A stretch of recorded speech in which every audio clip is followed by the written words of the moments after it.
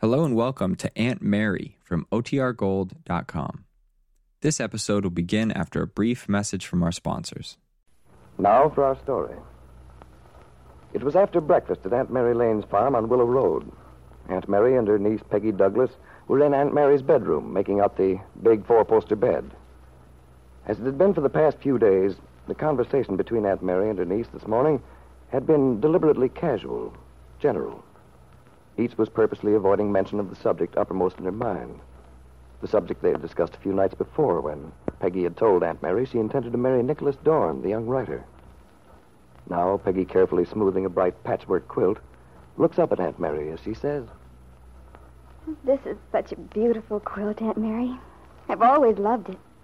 It is rather a pretty one, isn't it? I remember the year I made it. Randy was still a baby. I used to get him to sleep for his afternoon nap, and then I'd work on this quilt. I only wish I had the patience to do things like that. Have you seen Jane lately? Not in the last few days. Well, it's going to turn into a beautiful day after all. It looks that way. It was pretty chilly last night, though. Well, that's that. We're all finished. You run along now, dear. I'll do the picking up. Aunt Mary. Yes, Peggy? We've just been talking around in circles for days now, and... Circle? Oh, you know what I mean, Aunt Mary. I'd feel better if you just come right out and ask me. Ask you what, Peggy? Well, you must wonder, but you keep avoiding the subject. You know I was out with Nicholas last night. Why, yes, of course I do. Well, then... you must be wondering, well, what we talked about, decided. It's true that I purposely haven't brought the matter up, Peggy. I felt that when the time came, when you had something to tell me, you would. I told you how I felt. I had nothing to add to that. Well, I have something new to tell you. I saw Bill last night. You did? Yes, he came into the theater. Nicholas and I were waiting in the lobby. He came up and said he wanted to talk to me. I see. Nicholas was very nice. He insisted on leaving so Bill and I could talk. Not that I wanted to. What happened? Well, naturally, I was somewhat startled when Bill came in last night. After all, I don't see him very often, and it stands to reason it would give me a little shock, seeing him unexpectedly like that. Yes. Of course. But it didn't mean anything. I can truthfully say that, aside from being surprised, I didn't feel a single thing. Oh, maybe a little sorry for him. He looked sort of discouraged. But that was all. He was just a person I used to know a long time ago. I see. I assure you, he doesn't mean a thing to me. Not a thing. Well, Peggy, that may be so. But I think you're missing my point. I thought I made it clear to you. But maybe I didn't. Oh, you mean about not marrying unless you're terribly in love and all that? Well, in a general way, yes. What I want you to understand, dear, is that my feeling in regard to your marrying Nicholas isn't based solely on the idea that you might still be in love with Bill. Well, that's good, because I'm not. It also has to do with my whole philosophy for living. I don't want to impose my ideas on you. But, well, I've had a chance to test mine, to prove them. And you think I'm too young to know what I'm doing? Well, I wouldn't put it quite that way. Oh, Aunt Mary, I'm sorry. We always go round and then come back to the same place. I just can't agree with you. I'm sorry, too, dear. You know how I value your opinions, Aunt Mary. I've nearly always tried to see things your way. But this time, well, I just have to stick to what I believe in, for myself. I'm certain that Bill Meade doesn't mean a thing to me. Not a thing. And as for his having some delusion that I'm still hurt by the way he acted, well, that's silly. I made it quite clear to him last night. You did? Yes. You see, Bill questioned me.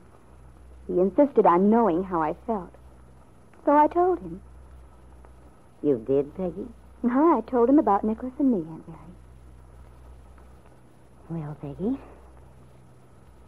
I guess there's nothing more to say, is there?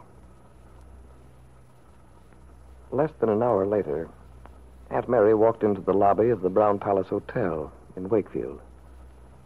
She went straight to the house phone over in the corner and made a brief call. A few minutes after that, the elevator doors opened and a young man stepped out. It was Nicholas Dorn.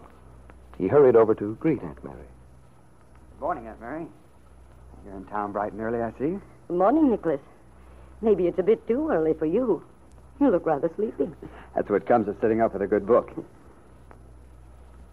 Nicholas, I want to talk to you for a minute. Shall we sit down? All right. I wasn't surprised when you called a few minutes ago. I rather expected to hear from you. It's about Peggy, isn't it? Yes. I think I know all the things you're going to say, Aunt Mary. Do you? Yes. How foolish it is to base a marriage on anything but love. That it's cheating oneself. That a marriage founded only on mutual respect and comradeship lacks the most important element. You're quite right, Nicholas. At least you do understand. Certainly I do, Aunt Mary. You know, Nicholas, that day we had the long talk at the dentist's office, I was under the impression we'd made an agreement that you wouldn't approach Peggy regarding the marriage. At least, not for some time. Perhaps it did seem like an agreement, what we said that day. Although I didn't give you an actual promise. I didn't think you had to. I didn't think it was necessary. As a matter of fact, Aunt Mary, I had the very best intentions to follow your advice that day. But things just worked out differently. I hardly realized what was happening myself. Before I knew it, Peggy and I we'd reached a decision. I'm sorry you disapprove, because I'm just as anxious for Peggy's happiness as anyone could be. I believe you. But the trouble is, you don't love Peggy. The feeling I have for Peggy is more than love, Aunt Mary. Deeper, more constant. But you see, I don't believe that any feeling can be more than love. Well, I'm sorry we're on opposite sides and there doesn't seem to be any meeting ground. All we can hope is that the truth may be established by the actual facts. How it turns out. Nicholas, if I thought that Peggy honestly agreed with your theories about marriage, I'd give you both my blessing. Because in that case, there's a possibility that the kind of marriage you have in mind might actually succeed. But I'm pretty sure that deep down in her heart, Peggy has her doubts. Doubts she won't admit even to herself. I think she's influenced by what you think. I know what you mean, Aunt Mary. And for a while I was pretty worried about that myself. But believe me, I've questioned Peggy, tested her. I've gone to great pains to be sure that she is sure. I believe she is. I can't just fold up now, in spite of my respect for you, my affections even. But you see, Nicholas, I'm just as sure as you are, just as positive that Peggy is confused, that if you follow your plan, you'll both be unhappy. Well, what are we going to do now, Aunt Mary? I have to do what I believe. You're right, Nicholas. We do have to follow what we believe. That's why I'm going to tell you. I'm going to do everything I can to persuade Peggy to abandon the plan she's made with you. I see. Well, Aunt Mary, thanks for letting me know what I'm up against. Aunt Mary felt very sorry for the young man sitting dejectedly in the lobby. She walked back to the car. It wasn't that she didn't like Nicholas. She did. But she was absolutely certain that the marriage he and Peggy were contemplating would have disastrous results, could only lead to unhappiness. Meanwhile, it was so important for Peggy to take no definite step, to wait and see what developments the next few weeks might bring.